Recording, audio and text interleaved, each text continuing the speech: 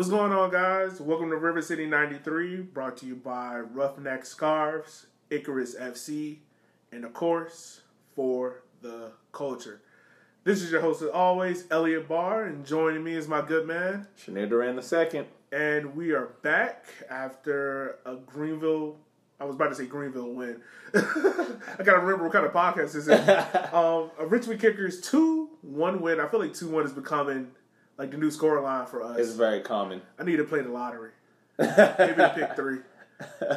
Maybe I need to play it. But yeah, Richmond gets a good win against Greenville. Of course, we're going to talk about the game. Of course, the goals scored, impactful players, all that stuff. But for those who's been following us on social media and been asking how we've been doing, to be real with you, we haven't been doing well.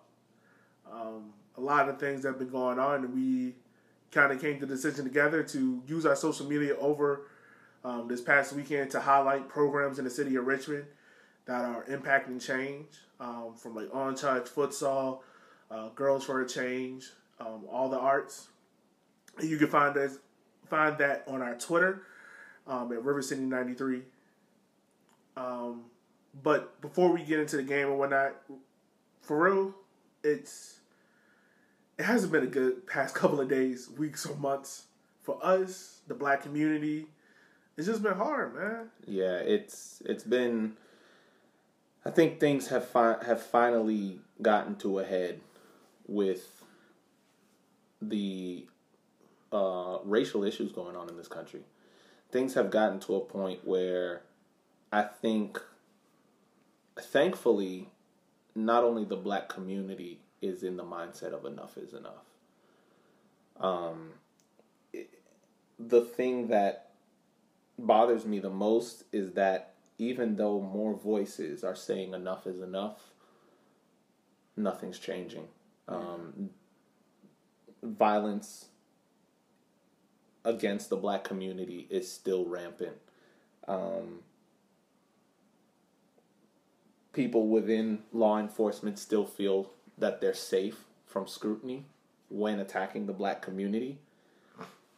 And if there needs to be change, there needs to be, in my opinion, a change of that culture. For me, I think it stems from the Klan aspect of the law enforcement community and how, regardless of what anyone within law enforcement does, they will all turn a blind eye to it and stand together. Yeah. You have a lot of police officers of color and white who feel that they cannot voice criticism against their fellow police officers for some things they do because of that kind of Klan mentality. So that to me is where a lot of the problems stem, and that there needs to be a fear of repercussion. Yeah. Is instilled in police officers. I mean, at the end of the day, you're supposed to be the best of the best, yet you don't feel that there's anything wrong with some of the stuff that's been going on lately. It's are you the best of the best? Yeah. And if you as one of them who feels that you are behaving as the best of the best, where is your voice in this time where your peers are behaving poorly, are killing people for nothing, left and right? It's rough. It's rough and it's sad. And like the thing about it is, it's like I'm a teacher, so if I go out here and all these students fail my class, administration not gonna look at the kids and be like, "You failed, get over it." They gonna come to me because I'm the one that's in charge of this. Yes. And for those, I ain't gonna say for those who don't know, everyone should know what's going on by now. We got cell phones, we got internet, we got TV. You should know. You should pick up a newspaper and know. A man was shot 7 times in the back in Kenosha, Wisconsin. And regardless of what he did, and to be real with you, it hurts because of the fact that a black man got shot 7 times in the back. He wasn't a danger to anyone. He wasn't putting anyone in any kind of harm. Literally walking to his car. And the policeman held him and just shot. just kept shooting. But they take Dalen Roof, who killed 9 people in Bible study, man, and put them in a bulletproof vest and took them to Burger King. And Dalen Roof got better treatment than a black man who got shot 7 times in the back. And I hope y'all hear the hurt of my voice because I'm tired, man. It's hurtful, man. Like, growing up as a black man in America is like really like we really have to be in our P's and Q's day in and day out. It's a stressful life. Yeah. It's nowhere. It's not the same at all as, growing up white in this country. No, at the end of the day, some of the things that I have seen with regards to the way some people talk to law enforcement, and I think to myself, that was me? Exactly. If that was me, if I had said half of the stuff that this guy is saying to police officers, I would have been in a body bag by now. Yeah, man. And it's wrong. It's wrong. And it's not even like I'm saying that these people who are speaking to police officers in a certain way are wrong. They are voicing, injustices that police officers may be doing to them personally. They are telling them what they know by law that the police officer can and can't do. I can't do that. No. The law doesn't protect me. And that is the biggest problem. The law, if you're going to show me, if the law is supposed to be portrayed by a woman in a robe with a blindfold on, then I should be protected by the law the same way that guy is. Yeah. Because if the law is blind, why are black people getting killed left and right for petty nonsense? And this is more than just getting killed by the police. It's a whole thing of systematic racism, systematic oppression, not having an equal footing as our counterparts. And the thing is, I get tired of people saying that the system broken, it needs to be fixed. The system's not broken. It's designed to protect those and help those who it was designed for. When they wrote the U.S. Constitution, it wasn't designed for African American people. No. We were considered 3/5 of a person. For those who don't know what 3/5 mean, that pretty much says it took 5 black people to count as 3 people total. 5 people to count as 3 total. 3/5. In terms of voting and things of that nature. So, I mean, like, we had rules such as Jim Crow established. It wasn't like Jim Crow was like 120 years ago. This was literally in 1960 that they got it. Yeah, that's about, 60 years ago? Right. Like, yo, my mom, born and raised in Richmond. You know my mom. One of the most elegant, smartest people you will ever find in this world. Couldn't go to certain parts of Richmond. Mind you, she's a 2-time master, has 2 master's degrees. She couldn't go to University of Richmond because of the color of her skin. Yeah. And enrolled in a program that, even though she had 2 master's degrees. Well, I mean, the thing is, nowadays, the reason why you have a lot of people that are feeling that, oh, well, things aren't like that anymore. Yes and no. They turn a blind eye to educate people a little bit on how that has changed. It has changed, but not for the better. Racism is still here. It's just come second to money. Yeah. For the most part, the only color that matters is green. Yeah. After the green is taken care of, then we're in a disadvantage. Yeah. And the other thing about it too, man, is oh man, it's just so hard to just do this. But the other part about it is, man, when these clubs, when these CEOs, when these companies put out these statements, it's hollow. Like, it does feel hollow. It feels hollow. Like I was telling you about this at the Kickers game, man, and this is why I gotta say, like, I really do love the Red Army, the supporters group, and Scuffle Town a lot, because they reached out to us and was just like, "Yo, you're not alone." Like, what can we do? Yeah, what can we do to be proactive, not just sit on our hands and just be like, "All right, I told you I'm sorry." And that's the thing. Like, black people not saying that when we say Black Lives Matter, we're not saying that we're more important. Because you want to be real, black people can really sit here and be like, we developed that, we fixed that, we did this. We're not we're literally saying black lives are important. And it actually reminds me when the first wave of the Black Lives Matter movement came about, around the time of what was his name in Florida? Trayvon Martin. Yeah. And that's sad that we can't even remember his name because of the countless victims that exactly. Like, the names are stacking up. The names are stacking up, man. But I growing up in Massachusetts, my next door neighbor was a detective. He was a black man, and at one point he was on a radio program, actually a radio program hosted by my mother, where they were discussing the Black Lives Matter movement issue and how people have been, kind of looking down on the name Black Lives Matter. And he basically voiced it perfectly. He said, at the end of the day, the Black Lives Matter is a way of saying, just consider me. Consider me. Like, at the end of the day, consider me your equal. If you would not... Let me give you an example.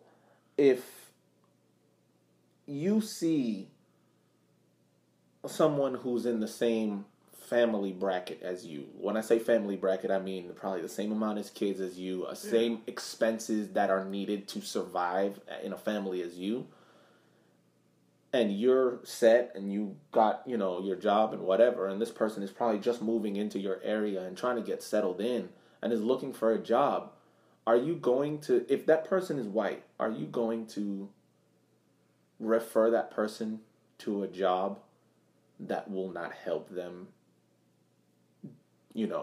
get to the point where they can take care of their family? Or are you going to sit there and say, no, that's not good enough for John or whatever. That's not good enough. I need to find something else. That won't be good enough. At the end of the day, if you wouldn't do that for your fellow white new neighbor, don't do that to me. Don't say, oh, well, you can work at Starbucks. Starbucks isn't going to feed my kid. Yeah. Starbucks isn't going to put food on the table for my wife and son. Yeah. And you know that. And that's the crazy thing about it, man. Me friends, we're both married. Yeah. To beautiful women. But you have a son. And you having to have that conversation with your son about, we both grew up in black households where our parents literally had to tell us, this is how you talk to police. Yes. Pretty much, don't do anything so you can come home and let us deal with it. Yes. And I can only imagine, seeing a police shooting is pretty much PTSD in the black community. Because it's I'm reliving this again. And growing up in Southside Richmond, seeing friends that, been shot by police. I had to deal with police brutality. Yeah. It's a hard thing to go through, man. And you having to see that and relive it again. And that's when you get to the point and you're just like... And I mean... does any of this matter? Exactly. At our age, having to see this over and over again is one thing. But then I just think about after the Floyd incident. I really had hope. I did. I really had hope. And here's the thing. Here's the thing. When you have a big time soccer player, DeAndre Yedlin, tweeting that it really hit home to him how he's in Newcastle, England, and his grandfather, not his father, his grandfather, who took part in sit-ins and boycotts in the 60s, is texting him and telling him, I'm glad you're not in the United States right now because I would fear for your life as a black man. Yeah. It's tough, man. And to think that, okay, this man is one of the people that laid the groundwork, that put in time, put his life at risk to fight for rights that are rightfully ours. Yeah. And 60 years later, he still has to fear for his grandson's life just because of the color of his skin. It's shameful. It's shameful. It's sad. It's really, really, really to the point where we've gotten to the point where you have a lot of people looking back at the whole taking a knee incident and saying, well, he had a point. You know? And that's the other thing too about it. For those who don't know, this past weekend, NBA, MLS, I ain't gonna give credit to MLS because they did a horrible job handling it. The teams in MLS, NHL, USL, and all other sports across the league pretty much decided like they were gonna strike and postpone games to raise awareness for this issue. And instead of people sitting here, and I know not everyone's in agreement with it because if you don't understand the situation, your first knee-jerk reaction might be like, well, why are the players striking out? Like, you know, you got to sit there and understand why these players are doing this. Because to be real with you, they don't have to be doing this. No, they don't. Like, and the thing about... But we need to remember, especially if you look, for example, at the NBA, where the majority of NBA players are black. Yeah. Why do you think I would want to entertain you when you don't treat my people with respect? Yeah. And that's what people need to think about. Shanir, I thank you so much for saying that, man, because that's the thing. I am not going to stand here and put on a show for you if you don't respect my people. And that's the other thing, too. Like, a lot of people are saying, well, they get paid to play sports. And people don't understand the negative and historical connotation of saying, you entertain me. You're not entertaining me. Because it pretty much goes back to black people were brought over here to do work and we weren't getting paid for it. It gets brought back to minstrel shows and how white people would dress up in blackface and depict black people and we weren't getting paid for it. It goes back to the 1920s when you had the Roaring Twenties and black people weren't getting paid fairly for being movie actors, for being in the jazz halls, things like that. Yes. So and the thing is, for athletes that decided not to protest, like our home club, Richmond Kids, they decided to play.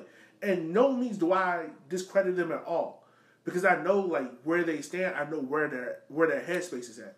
Like players like Mumbai, Debussy, Riley Kraft, Luke Pavone, those players, I know where their heart's at. Yeah. And the rest of the team. Because when you do stuff like that, man, you're not doing it because you want to be seen, you want to be heard. You're doing it because you want to make a statement. It really has to stop, man. The statement is, if this continues, this will be a regular occurrence. Because one thing that...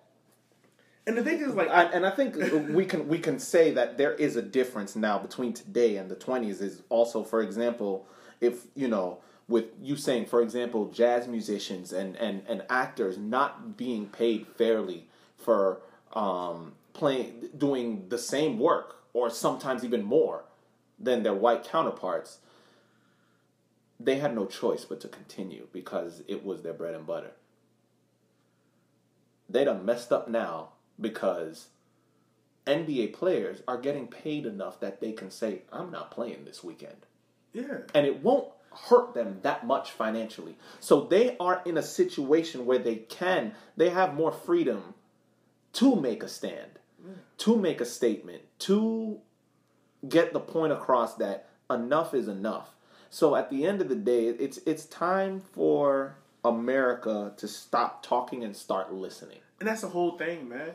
The black community isn't saying, we don't care what you got to say. We don't care what you bring to the table. We just seriously saying, meet us at the table and listen to what we have to say. And what we're going through.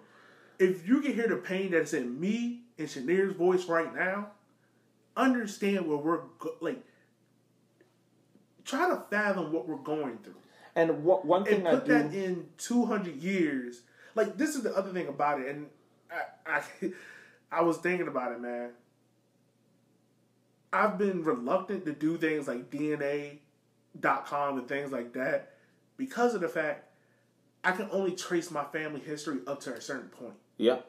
After that point, it's lost. Like, yeah, and that's what I'm saying. But there's a whole group of people out here that will tell you, "Oh, get over it. Slavery happened 200 years ago. Why are you still bringing it up? Why are you still bringing up racism? Racism isn't a thing. White privilege is a thing." I know it may sound frivolous, but this is coming from someone who actually has a family crest. I don't have that luxury of having a family crest. Why? Because when I reach to a certain point, my history is lost. It's gone. It's gone, man. So, and that's what I'm saying. Like, that pain is something that it doesn't go away easy, man. And to be honest with you, I personally feel that I don't have as much stake, and I'm not as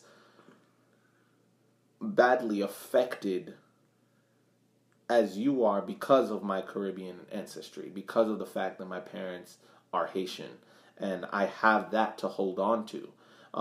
Yes, Jamaicans, Trinidadians, Haitians, Bajans, us Caribbean folk and Latin Americans, we do have that sense of lost history, but at least because of the fact that we are now in countries where we are the majority, we were able to start over. Black America doesn't have the luxury of being able to start over because we are in the minority. One thing my grandma always told me, and it sticks true to me to this day, is we have to work twice as hard to get half of what they have. Yes, and that is because there is no way for the Black American to start over the same way a Haitian has, because we were able to basically kick the white slave owners completely off the island and say, all right, we don't know where we came from, but at least we can start over here. Yeah. We had that ability to do that. But the country the size of the United States, there's no way Black America is kicking white America out of this country and starting over. And now you have to create a home as a minority. It's much harder. And when that majority is still... when the system is built to keep you as a minority, not only in terms of population, but in terms of your value, in terms of what the respect level you get, it's hard. It's hard. And that is one thing that I feel that it's very hard for white America to understand. Not only that, and there's some people out there that do understand. I don't mean to cut you. I'm sorry. No, you're fine. There's some people out there that do understand, and this will be my last point. And after I'm over here, I'm tearing up, and I can't be crying on the podcast, man. People don't want to hear that. But it goes to the point that I made on Twitter about our white counterparts in the soccer industry and media industry that have a voice. Mm-hmm. Don't come ask me and other black writers like you or like Chris Walker or For the Culture or Kyle to come onto your show or interview us and ask us how we feel, how can we make things better, and then you just sit there in the background and don't say anything. Yeah. Like, use your voice. Yes, you might not know what we're going through, you might not be able to feel it, mm-hmm. but you have a voice. And if you can sit there and write all these articles and do all these YouTube videos and have all these tweets about how U.S. soccer sucks, we need pro-rel, we need this in American soccer, why don't we value this? But if you quiet on social justice issues, where do your priorities lie? Is my question. I know that sounds a bit like a challenge, but no, yes, it's a challenge. It's a challenge. Where do your priorities lie? If you're so loud with what needs to change in American soccer, let's find out what needs to change in America, period. Yeah. Because the thing about it is, man, like teams in USL, they ain't put out nothing. Then they say nothing. There are there are some teams that have I know where you were so quick to put out a Black Lives Matter post, but now when it comes time to put in some action and do something, you're not saying anything, man. Like, don't get me wrong, a post feels great. A statement feels great. But in the black community, I need to see some action behind your words. Exactly. And my other thing about it is like, if you saying, oh, we do this in the community, we do that in the community, but no one, if people keep asking the question, what do you do? That means you're not doing enough. Yeah. Or your impact is small. Because your impact should speak for itself. Yeah. I shouldn't have to go ask 1,000 people, what do you do? To figure out what you do. Yeah. You know, like that's my whole thing. But I just want to say I love you, Shanir. Over the year of us doing this podcast, man, not only have our families become tight, we became tight, but being in this soccer industry, it's good to know that you have someone that experiences what you go through on a daily basis. Yep. And it's like, I just really thank you, man. Yeah. And I mean, it's the same for me, just to be able to talk to somebody about these issues that fully understands, where I don't have to overly explain. Yeah. Because you get it. You get what I'm going through. You get what I'm dealing with, and you deal with even more than I do. Because where I grew up and how I grew up and with the culture that I grew up in, there are certain things that I didn't have to deal with that you did. Yeah.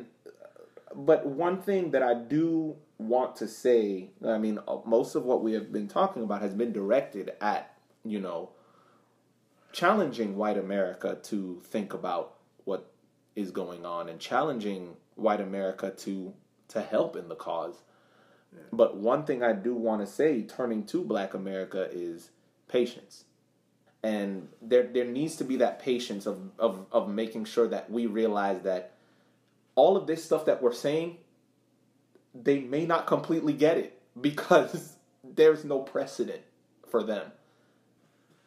We need to be patient. We need to be patient and make sure that we paint the picture as clearly as we can so that the understanding can be full.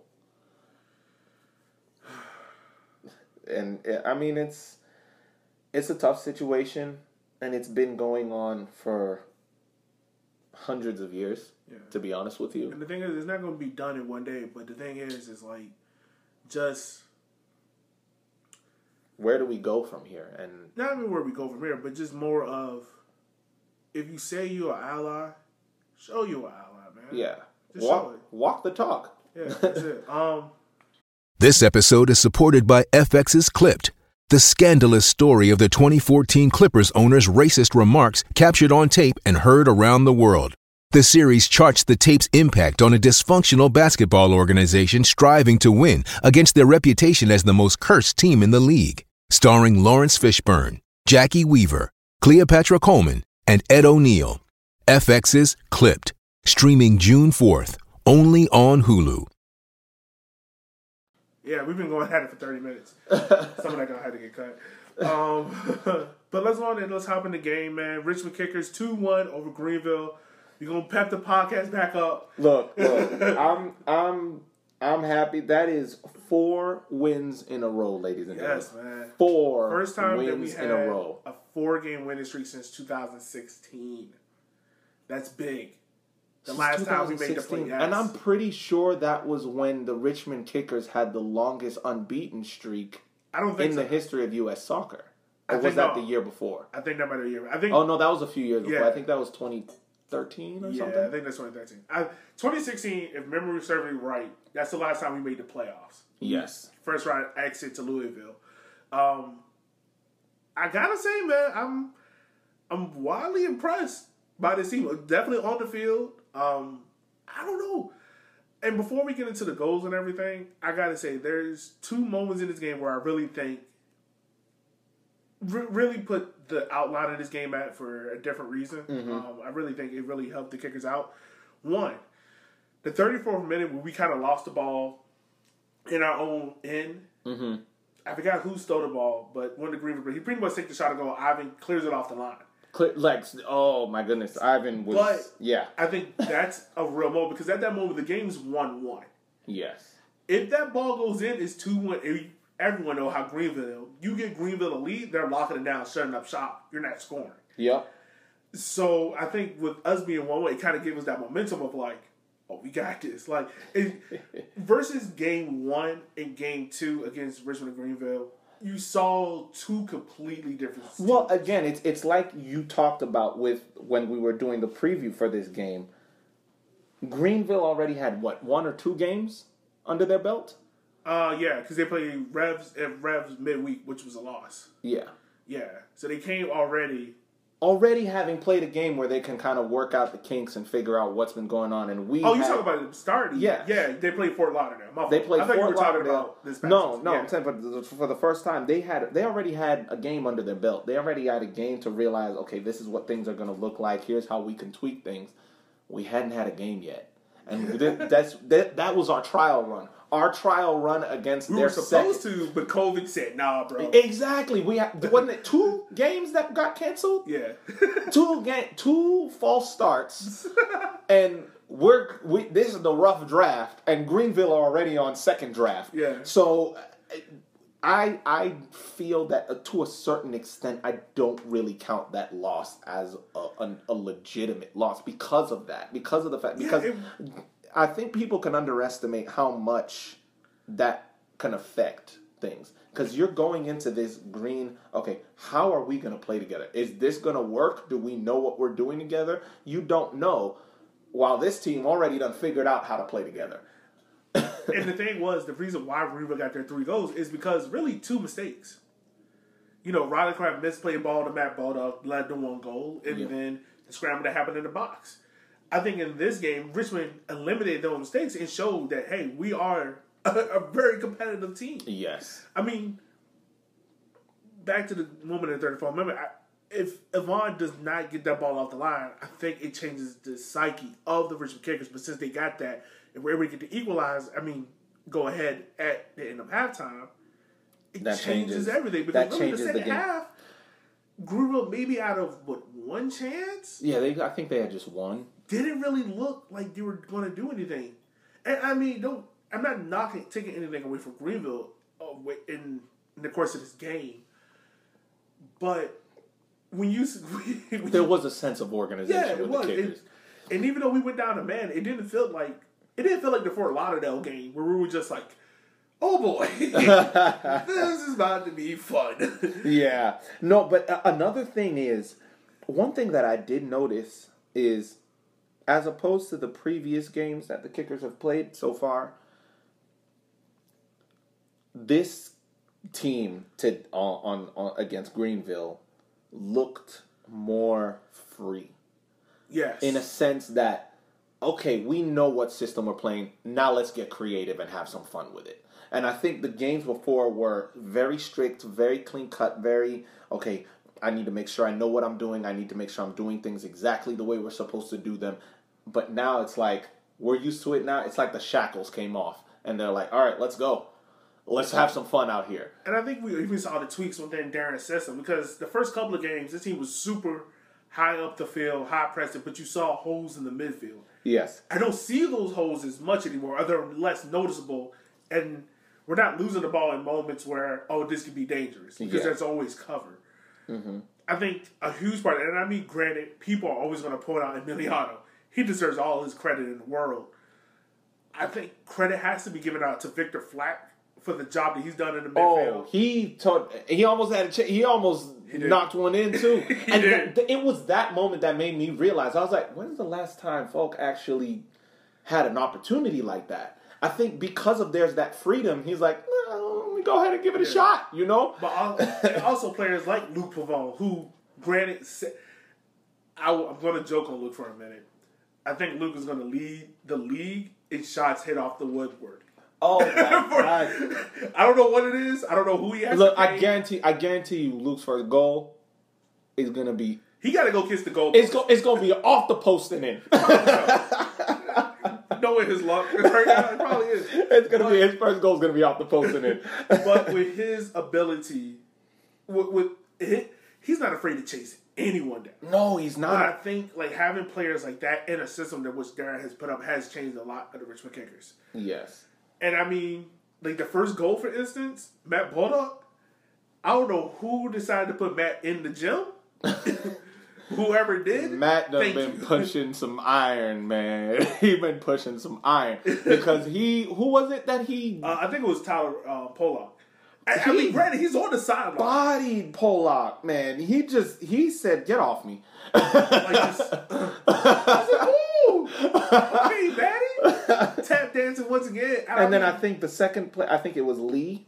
The center back who tried to, and he just ghosted past him, and then that ball into the middle. That probably, I would say, was Emiliano's easiest goal so far. He just had to put his foot there. No credit. No, he just had to put his foot. Well, I mean, you have to give him credit for being in the right place. Exactly. But I mean, he literally did here. He said, "Put it right here. Just put it right there. My foot's already there. Just hit it off my foot. It's gonna go in." Yeah, but I mean, look, Matt really created this goal. Yes. Everything that happened about it, man. But even about that, the amount of Richmond Kickers players that flooded into the box for that, yeah, because I think if in the unlikely situation that Emiliano misses that, I think who else was in there? Moape was in there. Kraft was in there. Yeah, Pavone was in there. So one of them would have gotten to it. It was, and it was a well placed ball. It was I don't think Jay had any time to really react because the ball came into Terzaghi with such pace and off of Terzaghi's foot into the goal with such pace. Is how do you react to that? Yeah, it was an awesome goal, very great goal. But and again, all the credit goes to Matt on that one. Matt Bolduc was amazing, lights out on that play. Now, one thing I didn't think we would have to talk about is corners and giving up goals off corners, but this one was just weird. That's why I don't even think you can put the blame on anyone with this. It literally took me 5 times to go back and rewatch it and slowing it down to figure out what. Because the ball bobbles all over the place. It ended up everywhere. I think it was Ian Antley. The ball gets to him, comes in from the corner. Ian or Kyle. It was one of the two. I don't remember. It was moving so fast. He tries to clear the ball out. It was definitely Kyle. It was Kyle? Yeah, it was okay. Kyle. He tries to clear the ball out and literally smacks it off of Fricky's face. And it smacks off of Fricky's face, hits the crossbar. Now, as it's going towards goal. Now, this is one thing that a lot of people may not realize, but the fact that Akira already had time to dive in reaction to something so weird shows you what type of goalkeeper Akira Fitzgerald is. He bout that life. Look, let me pull out this soapbox real quick. I need League One Unfiltered. I need League One Fun. I need USL. I need all these people that cover USL and the rich people. Give Akira the respect that man deserves. Hey, thank you. I mean, for him to already have gotten into a diving position, it bounces off the crossbar and I think off either his hand or the back of his head and goes in. So it's just the fact that because strangely enough, if he isn't there, that probably just bounces off the crossbar and in. Does this go back to your weird theory? No, that would have gone in. Because the way it hit the crossbar, that would have gone in anyway. It would have bounced past that line. I was about to say, but I was saying, does this go back to your weird theory of if Akira's a bad goalkeeper? He might get lucky. No, in this situation, he wouldn't have gotten lucky. But just this shows you that no one really made a mistake in this situation. It wasn't like a Blair hole. The only thing, when I first saw it, I was like, well, maybe someone could have attacked it. But it was a cross that came in, and it wasn't like you had to jump for it. It pretty much just came in waist height. And Kyle was like, all right, I'm going to just clear this out. And then it just hits Fricky and hits the crossbar. It literally just bounced off of Fricky's face. Fricky had no idea what was going on until the ball hit the back of the net. And he said, oh, goodness, I scored. No, you didn't. And then Akira gets a hand to it, it just hits off his face. I'm like, man, there's nothing you can do there, yeah. There is nothing you could do in that situation. If Akira grew the hair out a little bit more, maybe the hair particles probably. I don't know. And the thing was, is even going down. So you weren't at the game. No, I was, but even being in the stadium, of course, wearing my mask, being safe out here in these streets, it didn't feel like as if, all right, we're down and out. We're just gonna play for a draw. Yeah, you saw the team kept attacking, kept going at it. Yes, and really the second goal is pretty much a whole embodiment of that. Of keep going, don't give up, don't quit. Because when the ball comes in, and I'm sitting there in the stands, I'm looking at it, and I'm like, first of all, when I saw the goal, I thought Riley Kraft was outside. In my head, I was like, oh, he's off. When I first saw it. Because I watched it, I was able to catch it live at home. But when I saw the goal. I had that same reaction. I was like, was Riley offsides? Was he offsides? No offsides flag? He wasn't offsides. And then I see the replay, and I'm like, oh, so he was just the only one to react to that. So, okay, this goes back to my second and pertinent moment. Early in the game, we got 1 minute, but Matt Baldock has a shot in the same exact spot that Luke has his shot from. Yeah. Matt Baldock shoots it, but I think it takes a deflection. It goes out of bounds, but Dallas J dives forward. Yes. This instance, Luke has the shot, and you can see Dallas J, he begins to dive, but he's like, oh, this is going out of bounds. I'm not going to go for it. And he kind of just stays on the ground for an extra second. That ball hits off the post. Riley Kraft is the only one to realize, like, he's making his run as Luke is shooting. Yeah. So while as soon as Luke shoots, as soon as that ball left Luke's foot, you could see him start to turn and start to glide into that space. Once it hit the post, the Jets went on for that last yard. And by the time it hits the post, Riley Kraft is literally already in his backswing. In his backswing to smash that, and he smashed it. He said, "This is going in. You're not going to save it." And I think the reason why I bring up Matt's shot earlier in the game is because Dallas J dives. So if Dallas J dives in this instance for the second goal, he might be in a position to save it or save the throw rebound. Riley Kraft off enough to be like, all right, where are our places at? Yeah. Since he kind of just stay flat-footed, and by the time it comes off the post, he can't react. Yeah. He can't do anything. Because he's flat-footed. And another thing is the way Luke Pavone turned to shoot, I wasn't expecting him to shoot. And I know Dallas J was not expecting that shot to come in. That's probably one of the reasons why he was so flat-footed and literally practically in a crouched position just watching the ball hit off the post. Because I think a part of him was like, wait, he shot? Like, you can see the old dog in the head. Oh, wait, whoa, Playboy, you're not supposed to be doing this? It's almost halftime. You're not trying to be shooting from there. Like, this is practice. And that was a good shot. It was from outside, just outside the 18. Yeah, man. And Pavone receives the ball with his back facing goals and gets that quick turn, and the shot comes in. Dallas J can't react to that, but kudos to Riley Kraft for just reacting to that, to anticipation. And that's one thing that is hard to coach. Yeah. It's hard to coach into players. I'm speaking from experience because I've tried to hammer that into every striker that I've coached.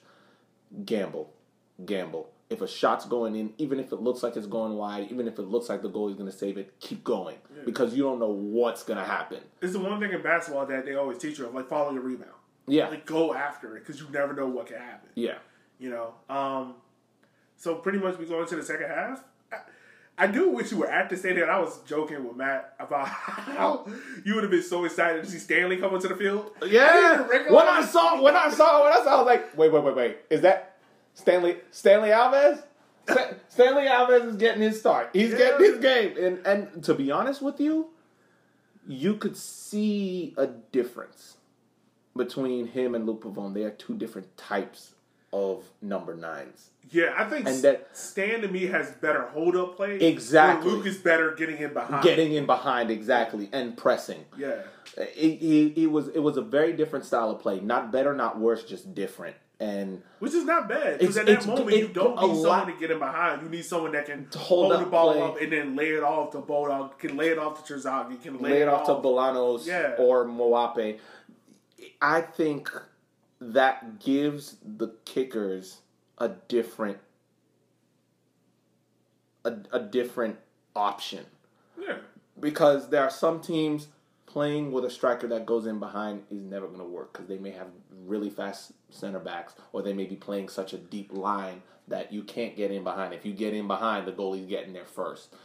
Or even the case in point of last year where we had two number 9s that were exactly the same. So exactly. We had to change for like changes. Exactly. It wasn't like we didn't have anyone that can get in behind or change the style of game. And to argue your point, we still have that because at the end of the day, Terzaghi is a run-in behind striker if he's playing striker. Yeah. So if Luke Pavone needs a break and you still need a run-in behind striker, just shift everyone around and put Terzaghi up top. Yeah. And you have the same situation. But now you bring in Stanley Alves, that's a completely different aspect. You could, and I think if I'm not mistaken, Stanley came on after Terzaghi had already been subbed off.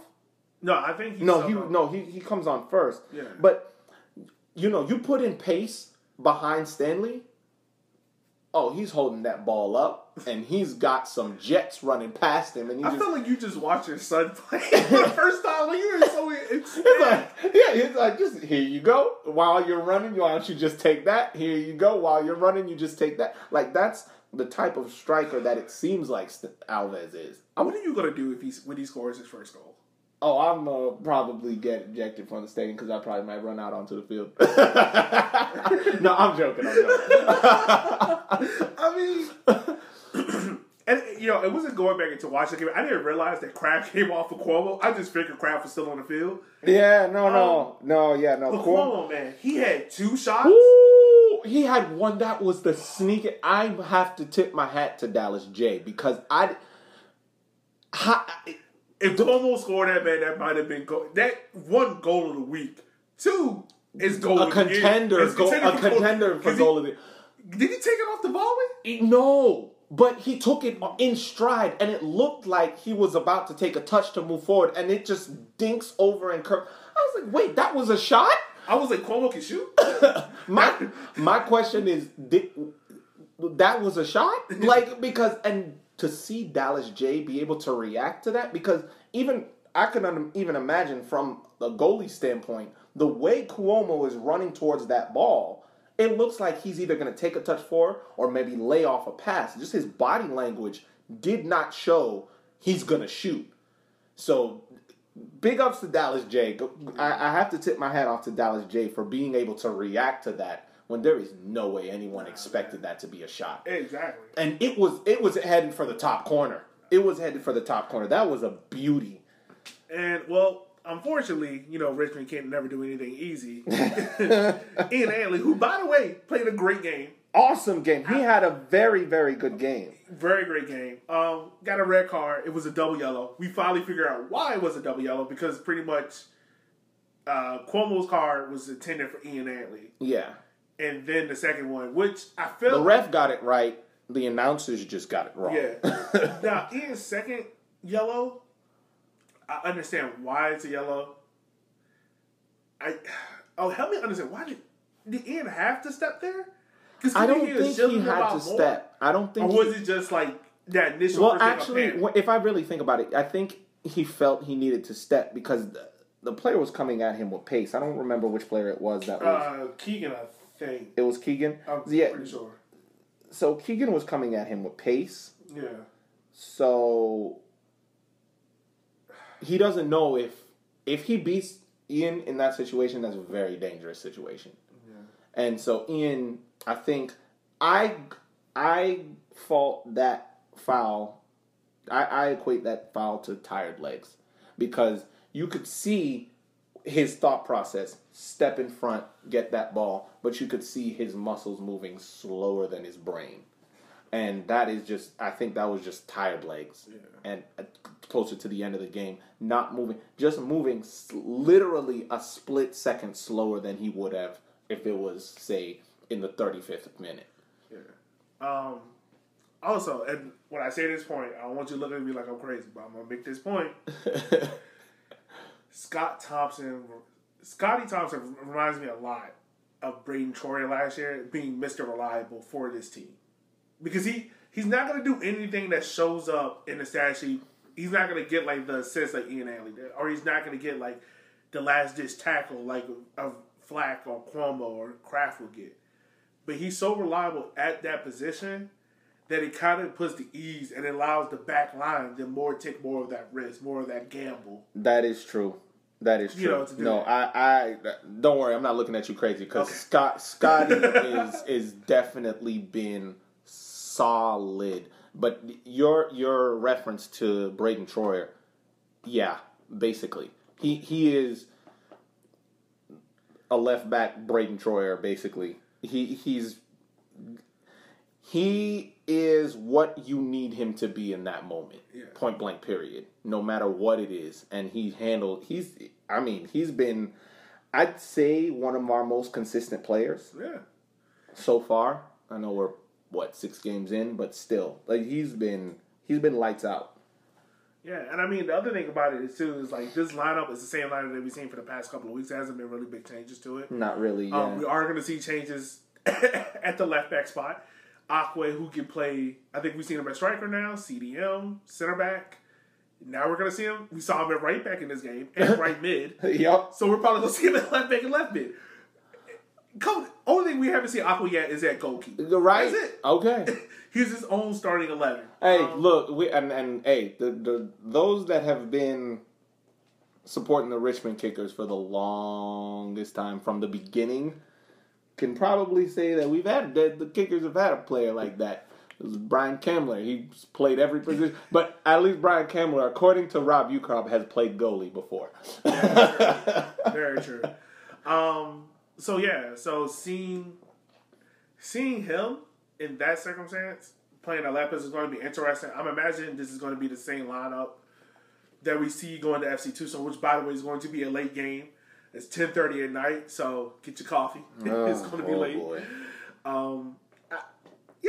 It's going to be interesting to see Akwe. I wonder if they're going to allow Akwe to kind of push up the field like how they normally do with Ian Ainley, or is it going to be like a tight back four? Do we see the back three that we kind of all been thinking about with Akwe? If there's any chance for Darren to pull out that back three that I've been wanting to see of Magales, Venter, and Akwe, it's this week. I want to see it. That would be interesting.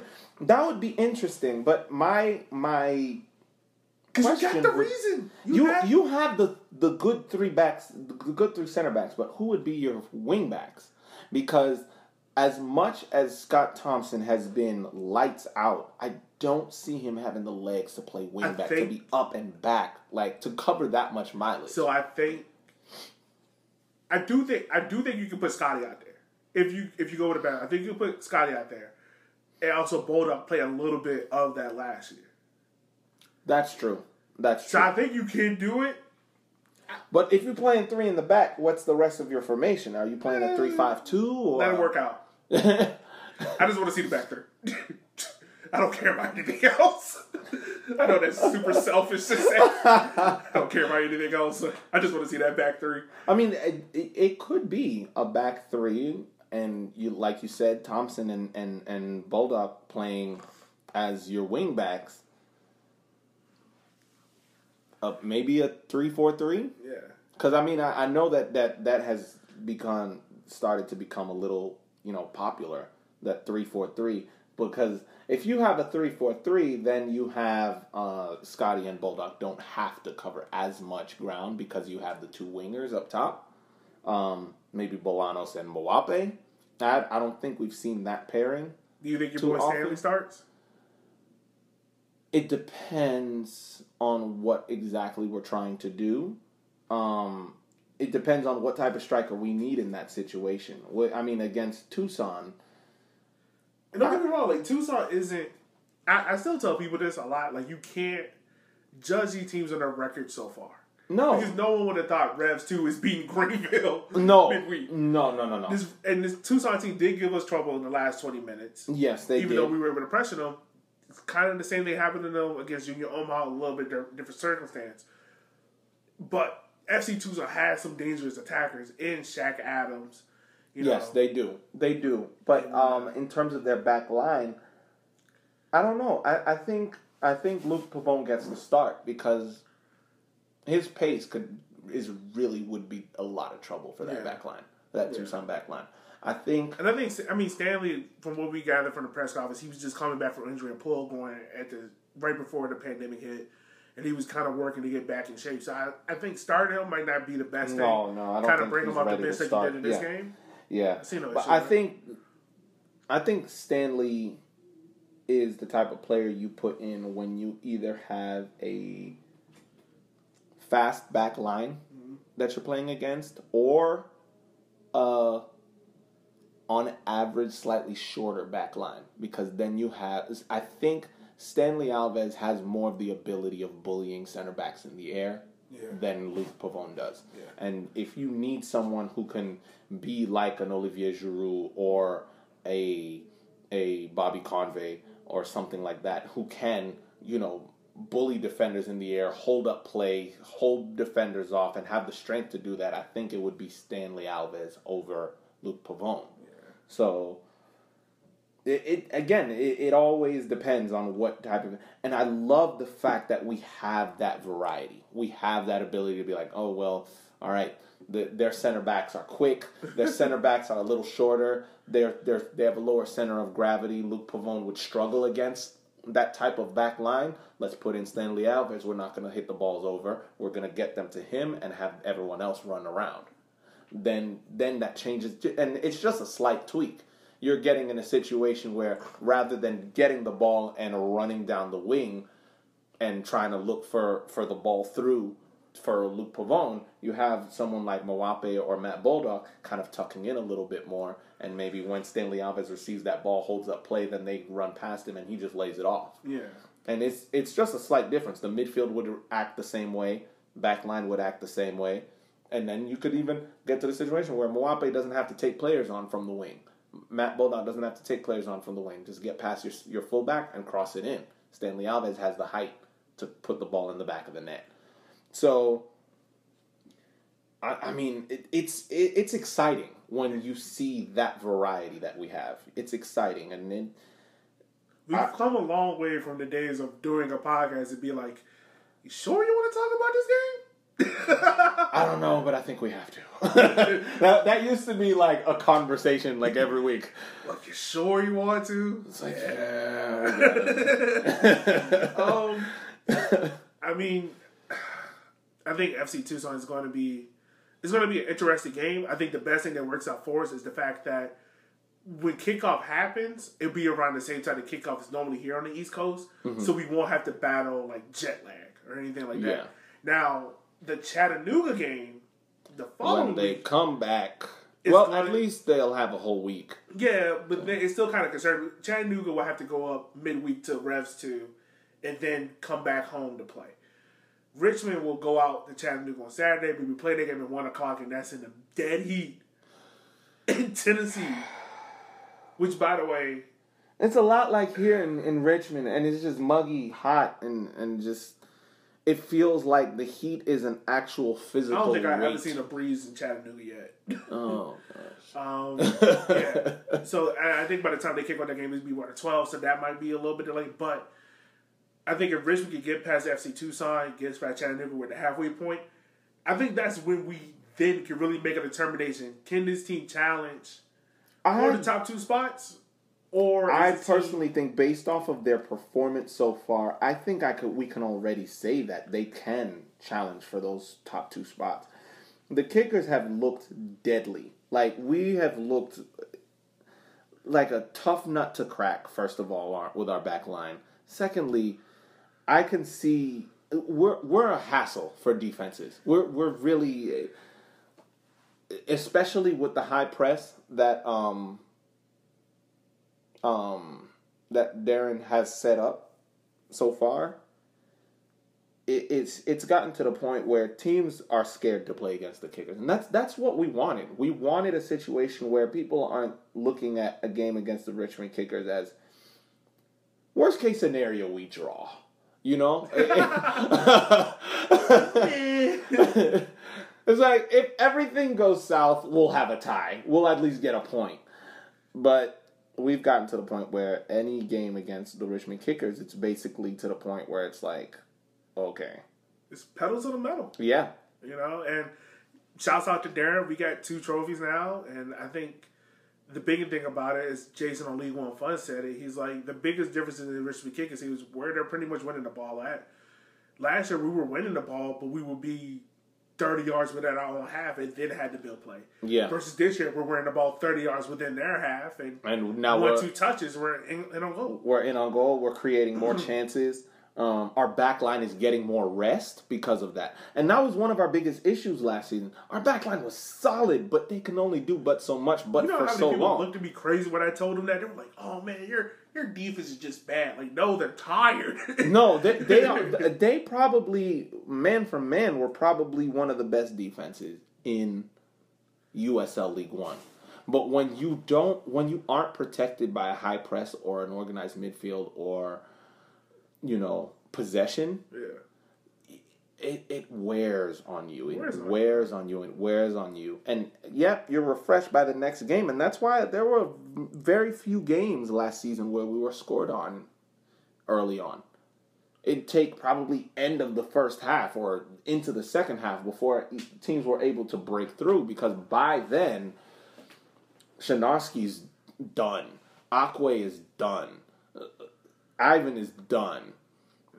It got to the point where it was like, we can't handle this anymore. Lockerbie with trying to be involved with the attack, but having to gun it all the way back to get involved with the defensive side of things. I mean, he can only do that but for so long. Before he's like, you know what, I'm not sprinting back anymore. I'm not doing it. I'm doing it no more, man. I'm tired.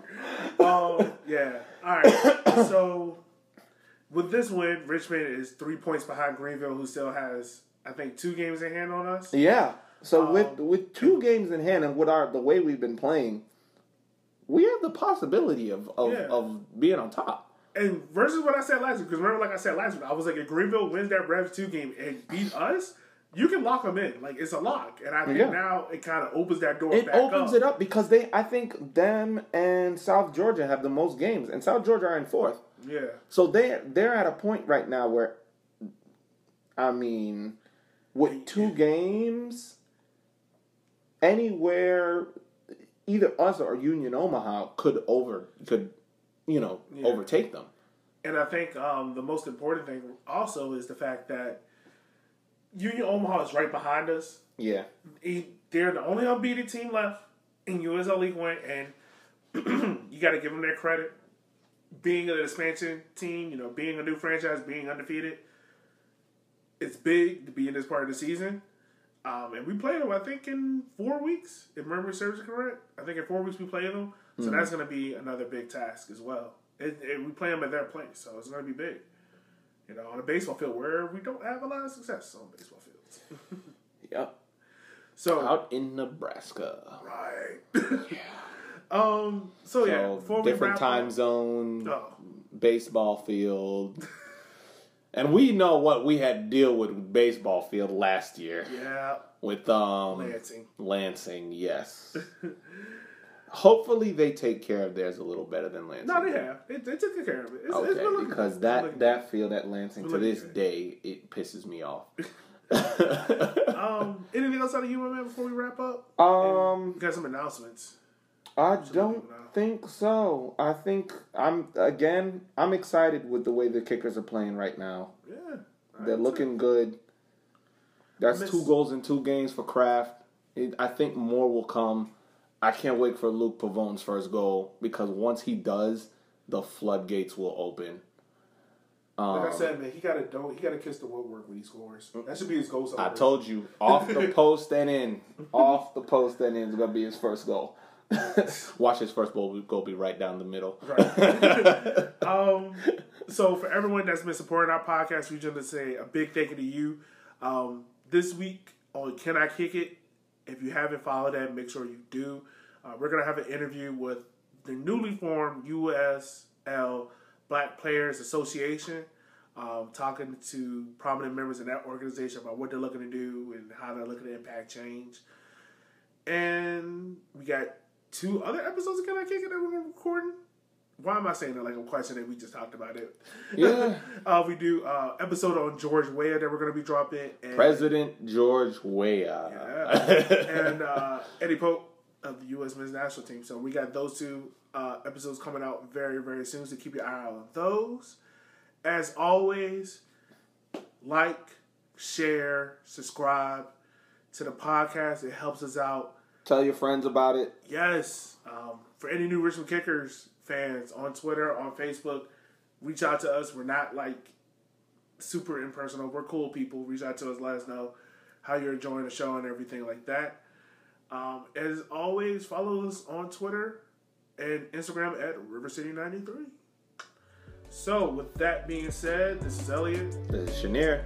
Keep us on the good side, guys. We'll holler at you later.